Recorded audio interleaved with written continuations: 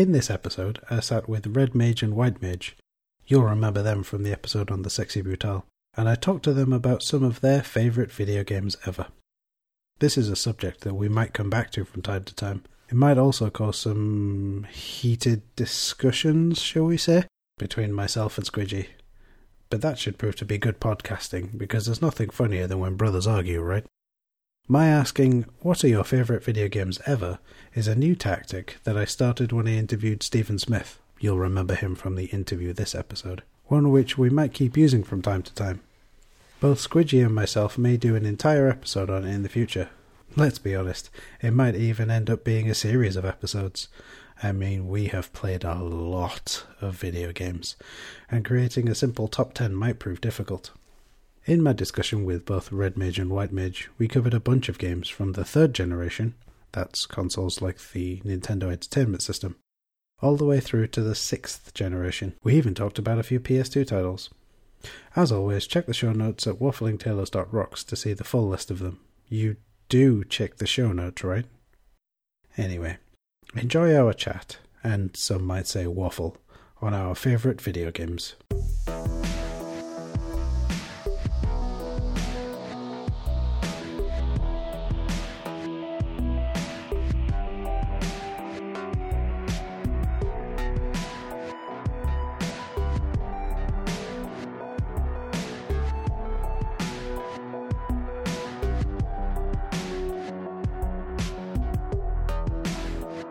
So what I like to do when I have people on is to ask them about 3 of their most favourite games ever, for whatever reason, and you can give a reason if you want. You don't have to give a reason. I know 3 is a difficult number. I know. There was I recently interviewed Steve, who runs the Retro Game Fair event in for Leeds. And yeah, was that where you were last weekend or the weekend? Yeah. I asked him. I said, if you had to recommend 3 video games to someone who is maybe 15, 16, wanting to get into playing older video games, Nintendo or Master System or Mega Drive or something around that area, and he was stumped for a few minutes. It took him a couple of minutes to collect his thoughts. I'm not going to ask you guys that because it's a difficult question, but I'm going to ask you the more difficult question of the 3 games that either you've played once and you were like, this is absolutely amazing, but I'm never going to play it again for some reason, or 3 games that you would come back to, almost like a Desert Island Discs. Oh man! Funny enough, Desert Island Discs of games. Wow. I was swimming earlier, and I thought, what if he asks the question? And honestly, I have to. I can't think of it in a way other than maybe by platform. The game I probably played the most is probably Pokemon Yellow. Okay. It's just for the Game Boy Color, and it's by current Pokemon standards, it's not a good game, but I have nostalgia for it, and I know all the secrets for it, so it's like charming and relaxing for me to play. Another game from my childhood that is less relaxing for me to play because it's when you realise, oh yeah, old games were hard, is Streets of Rage. And because I never had, well, as a kid I did have 2-player, but whenever you play 1-player, it's just as many enemies, but with one person. And it's only like 8 levels long, but it's got a really good soundtrack and a really nice punchy, like just punch guys and go through levels. It's really nice. One of those 2 would be like game of my childhood. Between being a child and like being a teenager or a young adult, I didn't really play a lot of video games, and what got me back into playing video games was Nintendo DS, and one of the games that I will say is my favourite game is a game for Nintendo DS by Square Enix called The World Ends With You. It's a role-playing game that makes really good use of the touchscreen. You use the stylus to do all your attacks. You like scratch the screen, or you tap circles for whatever you do. And it was one of the first games I played that had like a story to it, and that made me realise video games can tell stories. Wow. And I know maybe a lot of people realise this because I know there's a lot of PS1, even earlier games like some of the early Final Fantasy games which are on NES. I keep thinking like Famicom, but that's like... Well, it's the same machine. Just but I never knew which one that was, if it was NES or SNES. I know they're story-based, but that's the first game that took me to realise that games weren't just about punching people or going really fast and pushing the right button. As an adult, I started playing games because Red Mage owned a PS2, so I started playing a lot of role-playing games, like Japanese role-playing games in particular, and they got me into playing like Final Fantasy, and I think I'm going to have to go with the game that I come back to every so often. I'm like, I really want to play this game. It's Final Fantasy 12, because although it's totally different, like it from most in the series, and if you were to start playing the series, I wouldn't recommend it as a first because it's nothing like the rest of them. I liked how, like, for PS2, it's such a beautiful game. It's made for late PS2, so the graphics are pretty much as good as like early PS3 graphics. The soundtrack is good. You just get to roam around and do stuff without being hassled by random battles, and I really kind of liked the exploration stuff, and that's the game I come back to in my brain as to I'd like to play that right now. So I think that I'll say that. So top 3 games for me. Let's stick with Streets of Rage, which is for Sega Mega Drive. The World Ends With You for Nintendo DS. Final Fantasy 12 for PlayStation 2. Oh my god, that is such a hard question. But having said that, I'm pretty sure that I would go with Harry Potter and the Philosopher's Stone for PC, because I had the best time when I was a kid playing that with my sister and trying to get past it. We never beat it. I did then play it with White Mage again as an adult, and we broke Mrs. Norris.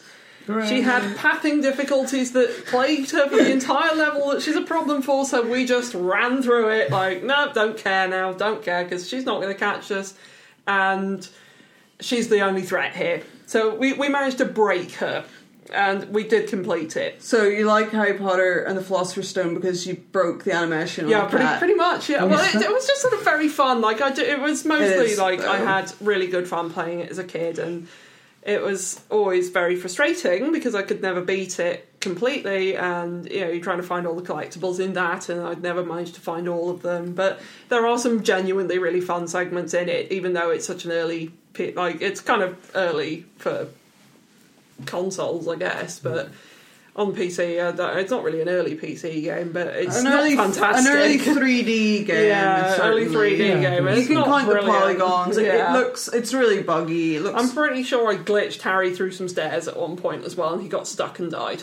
I'm sensing a pattern here, because you said the Sexy Brutal was great because you managed to glitch and skip forward and save somebody. No, now you're saying Harry Potter's great. No, you can't. You can't glitch forward and save somebody. No, you just said that it was 3 o'clock and you saved them and then... No, it's because it forces you, because that's when they would die. Right, so okay. I've managed to save them at 3, so it skipped me forward 7 hours, so it just took him 7 hours to get there, I guess.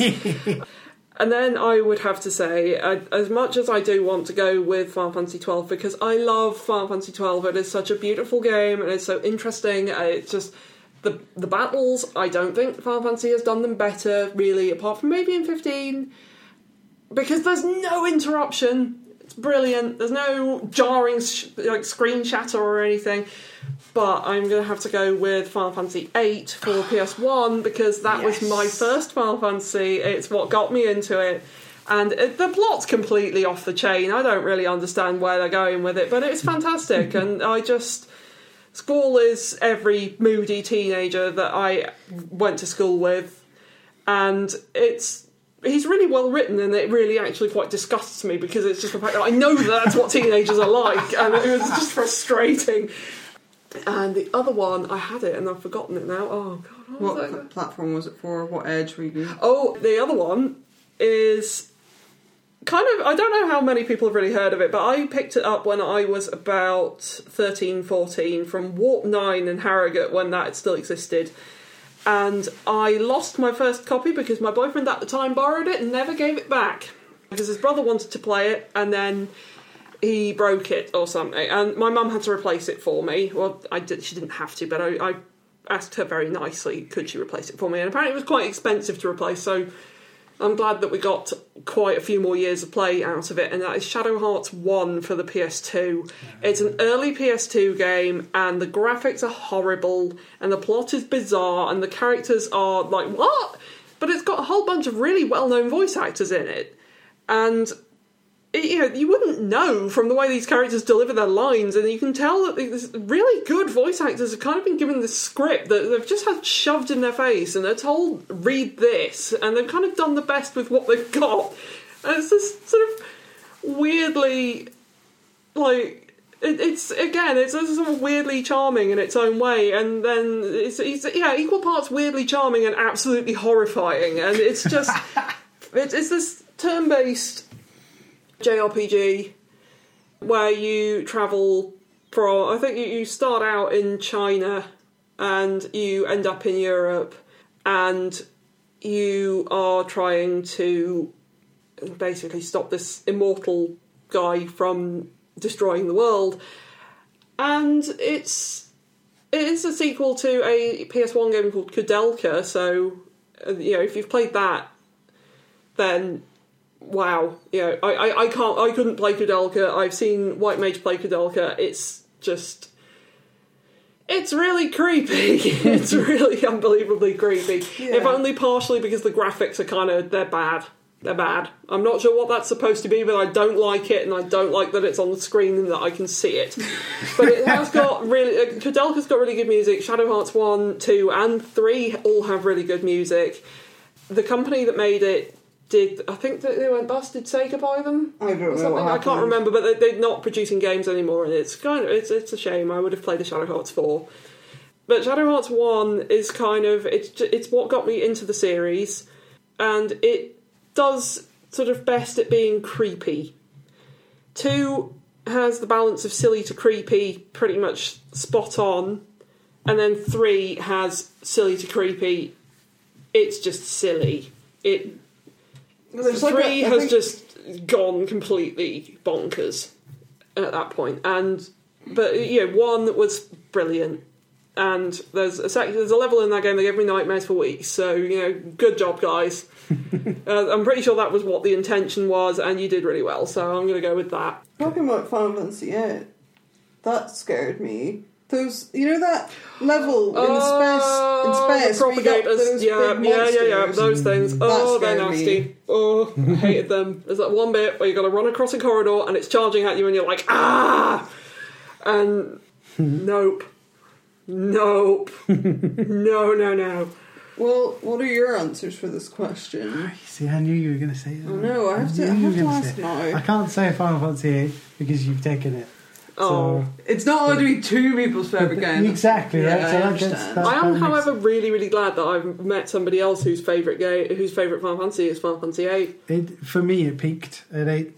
For Squidgy, the other guy who does the podcast with me, it peaked for him at 9. Okay. And for him, he's probably going to hate me for saying it like this, but it's almost like he has an emotional connection to Vivi.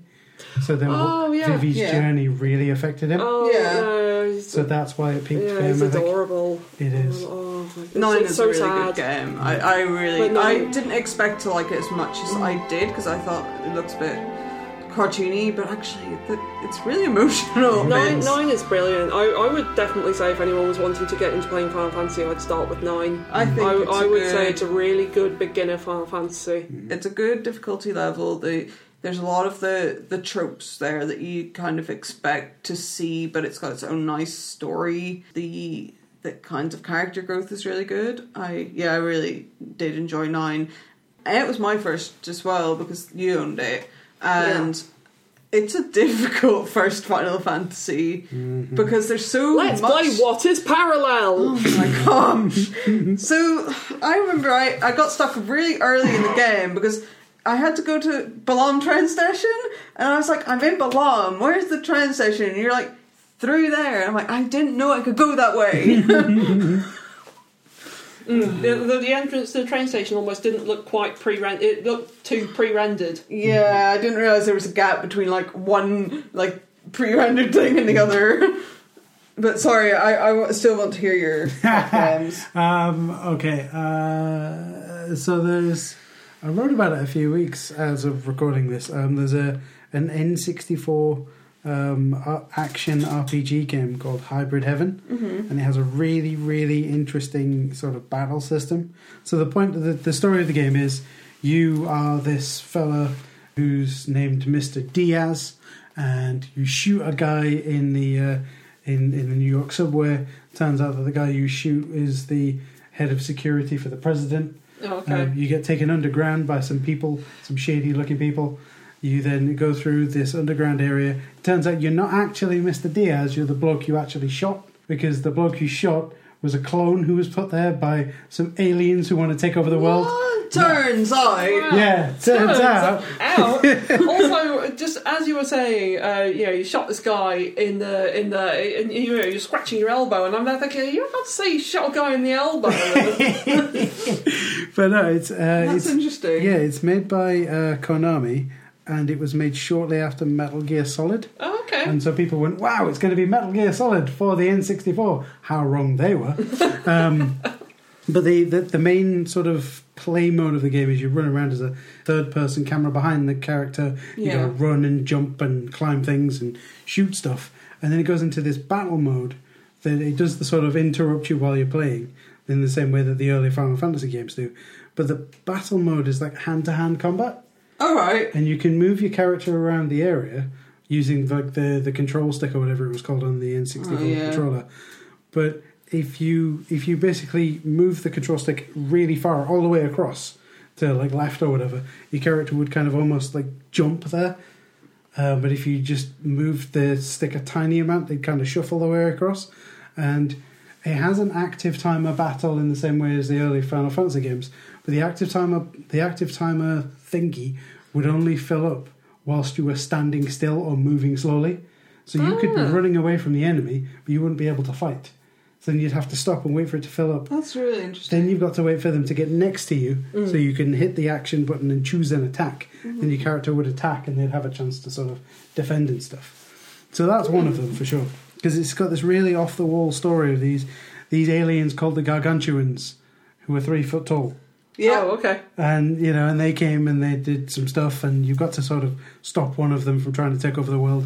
So yeah, it's got that kind of sci-fi, that really bad sci-fi from like the 1950s, the atomic sci-fi. B-movie type thing. Yeah. Fantastic. It doesn't look like one, but it has a similar sort of story. Yeah. I'd say Discworld 2 was right up there at the top. The first Discworld game was good. It also had an Easter egg in it. The first one had an Easter egg in it that wasn't discovered until 3 or 4 years ago. And the first game was released in 92, 93. Oh, wow. And they're both point-and-click adventure games, and you play as the character Rincewind. In the first game, if you did some pixel hunting towards the end of the game, you could get Rincewind to turn to the camera, and Eric Idle, who voiced the character, would say, I just want to be the first person in a video game to say, and then he drops the F-bomb. And that remained hidden until one of the programmers of the game revealed it a few years ago. That's so good. Oh, wow. And then the sequel came out, and in the sequel they had, the company that made the game had Hanna-Barbera do all of the animations and all of the graphics. Yeah. So there was a huge spike in production value. And it even has like a musical number in it and everything. It's really, really stupid. But that one had an Easter egg in it that remained hidden until a few years ago as well. You could do a certain number of actions, and your Rincewind from Discworld 2 would be transported back in time to the beginning of the first game, and they would have a conversation. And they'd be like, oh, don't worry, you'll get out of this mystery because I'm from the future, and things like this. And then he turns to the camera and says, I want to be the first person in a sequel to say, and then drops the F-bomb again. That's incredible. Amazing. Yeah. But it's full of all the sort of Pratchett-y tropes, like there's Zorgo, the reverse, the retrophonologist, So phrenology is the mapping of the bumps on your skull to figure out what your character traits are. Yeah. Zorgo, the retrophrenologist, hits you on the head to give you those... To give you the bumps and then reads the bumps. Yeah, exactly. Yeah. But it's full of all of those really silly things and just because it's so stupid. Yeah, the classic Pratchett naff humour. So good. It's so naff and it's so great. Yeah. So yeah, definitely. So Hybrid Heaven N64, Discworld 2 on whatever format you can get it on, because it was PC and PS2 and Sega Saturn and a few others, but definitely those two. It would have to be Alien vs Predator on the Atari Jaguar.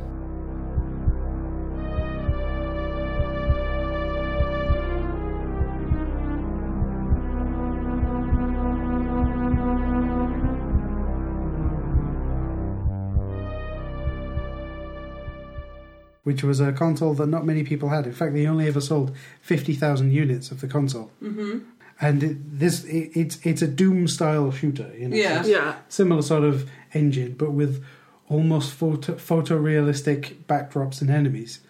And there were three stories. There was the Alien, the Predator, and the Marine from the Alien and Predator movies. Yeah. And depending on which one you chose, you got a completely different story. So the idea of the story is that when you fire the game up, it's like... These are it tells you this is the record of a training mission that happened. And it's presented as if it's like you're being shown a battle simulator. Yeah.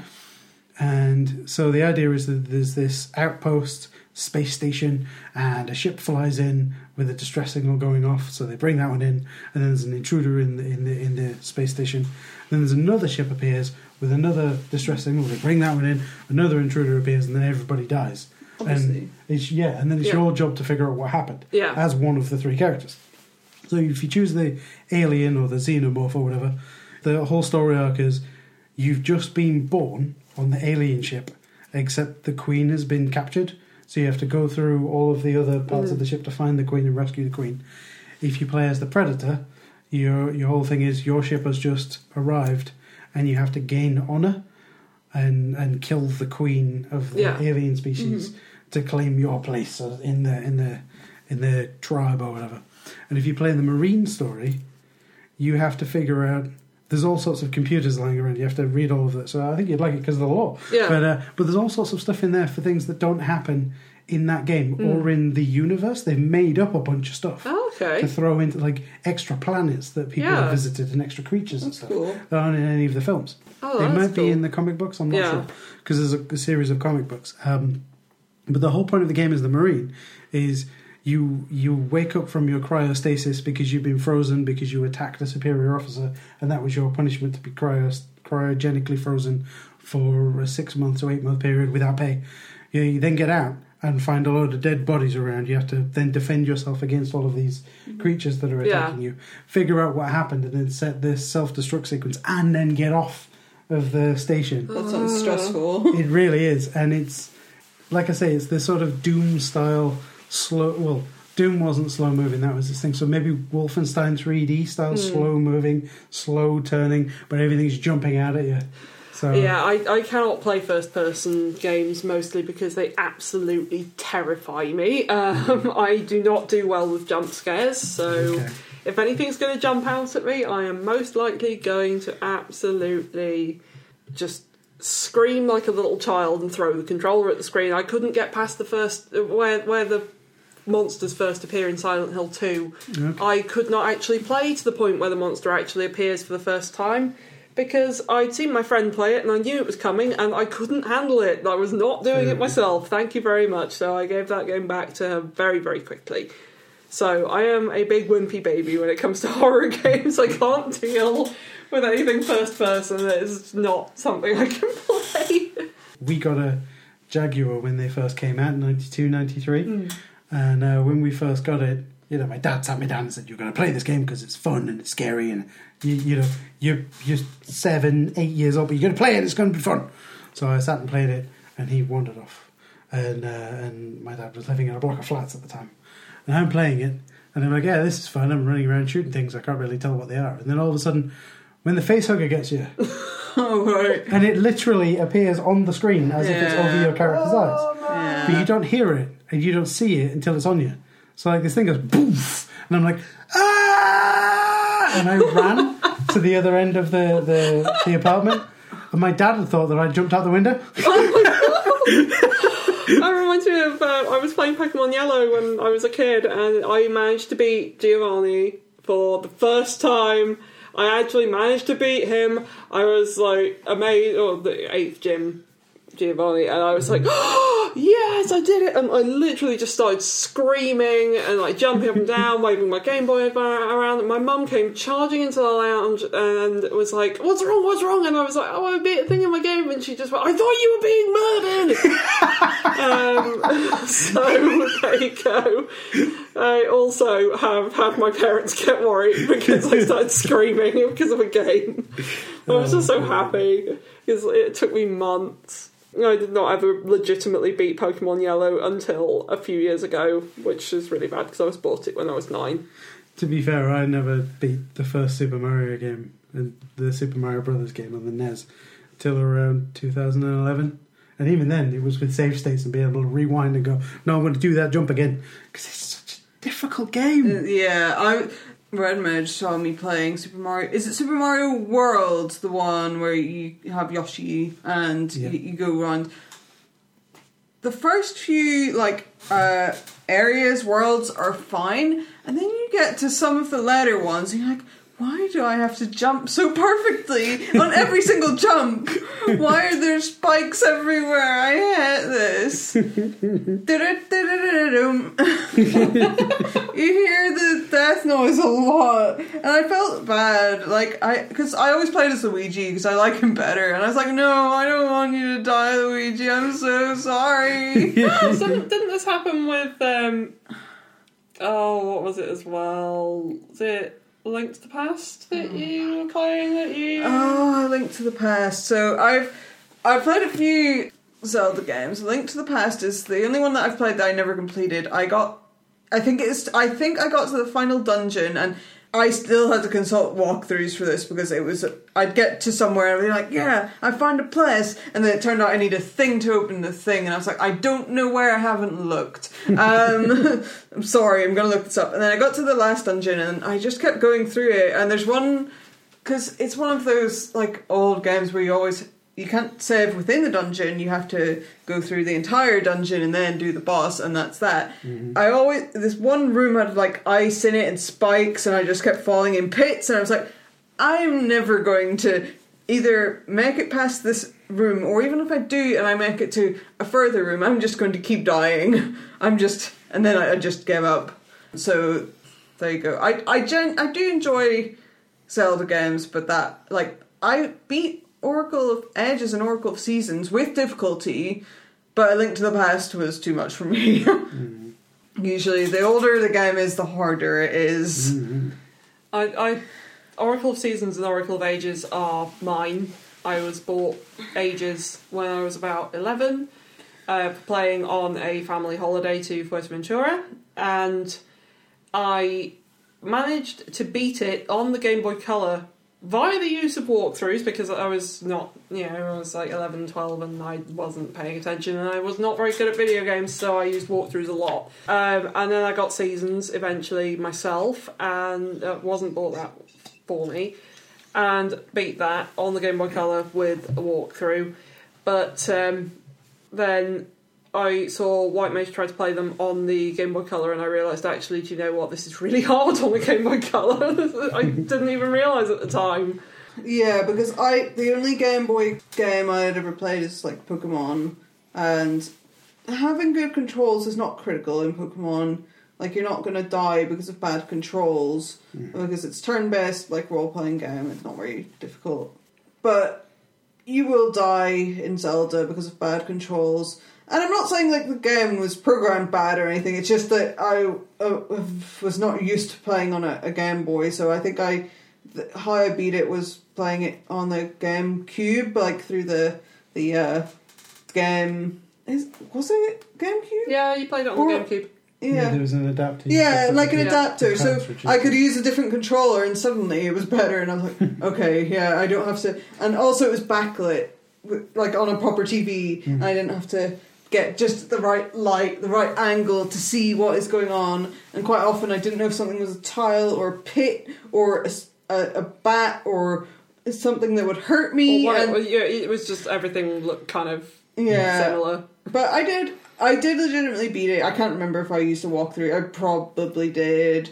Definitely, if it wasn't as much as A Link to the Past, where I just was confused most of the time. By the way, if you haven't played these games, do yourself a favour, go on YouTube, look up the music for Tarm Ruins, listen to it. You're welcome.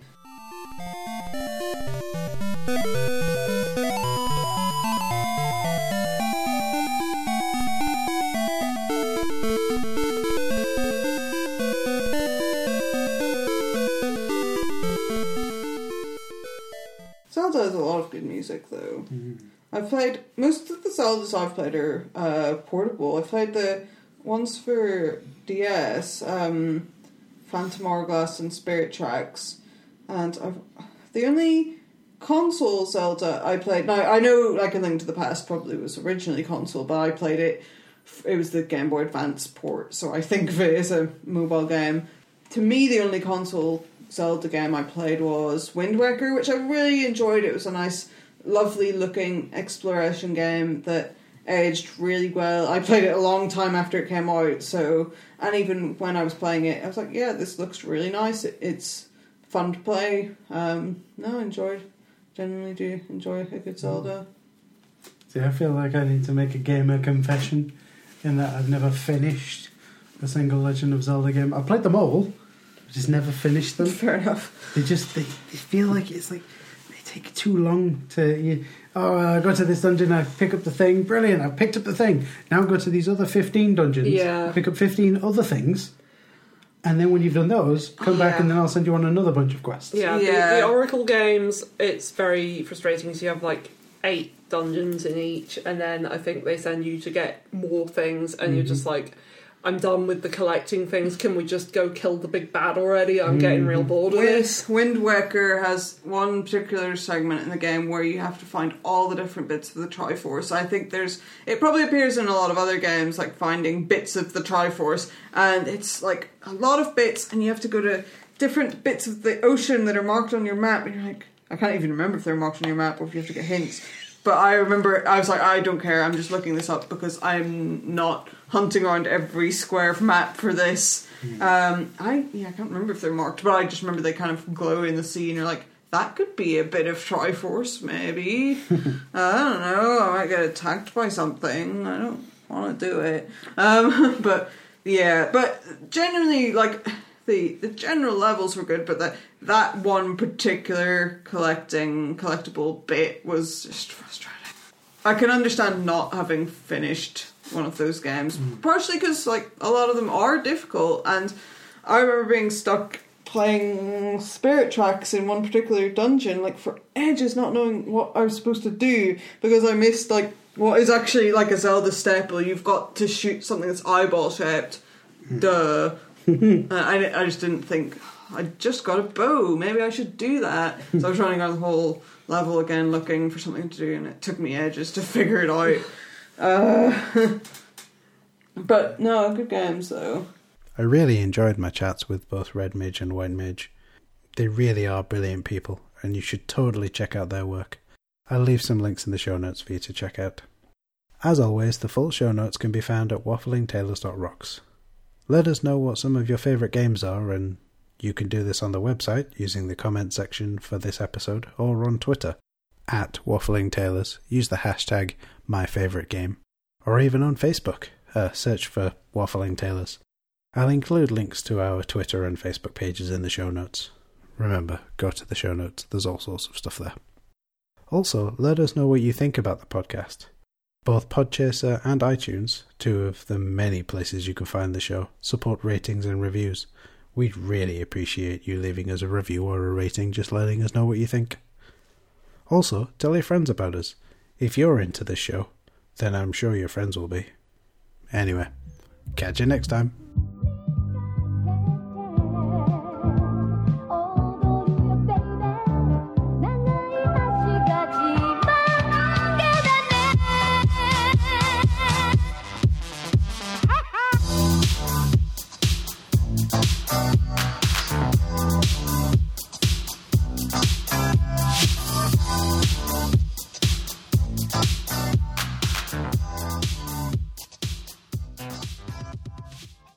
Intro music is Behind the Lines by Ian Sutherland. Outro music is I Need You Watashi no Sabate by GH.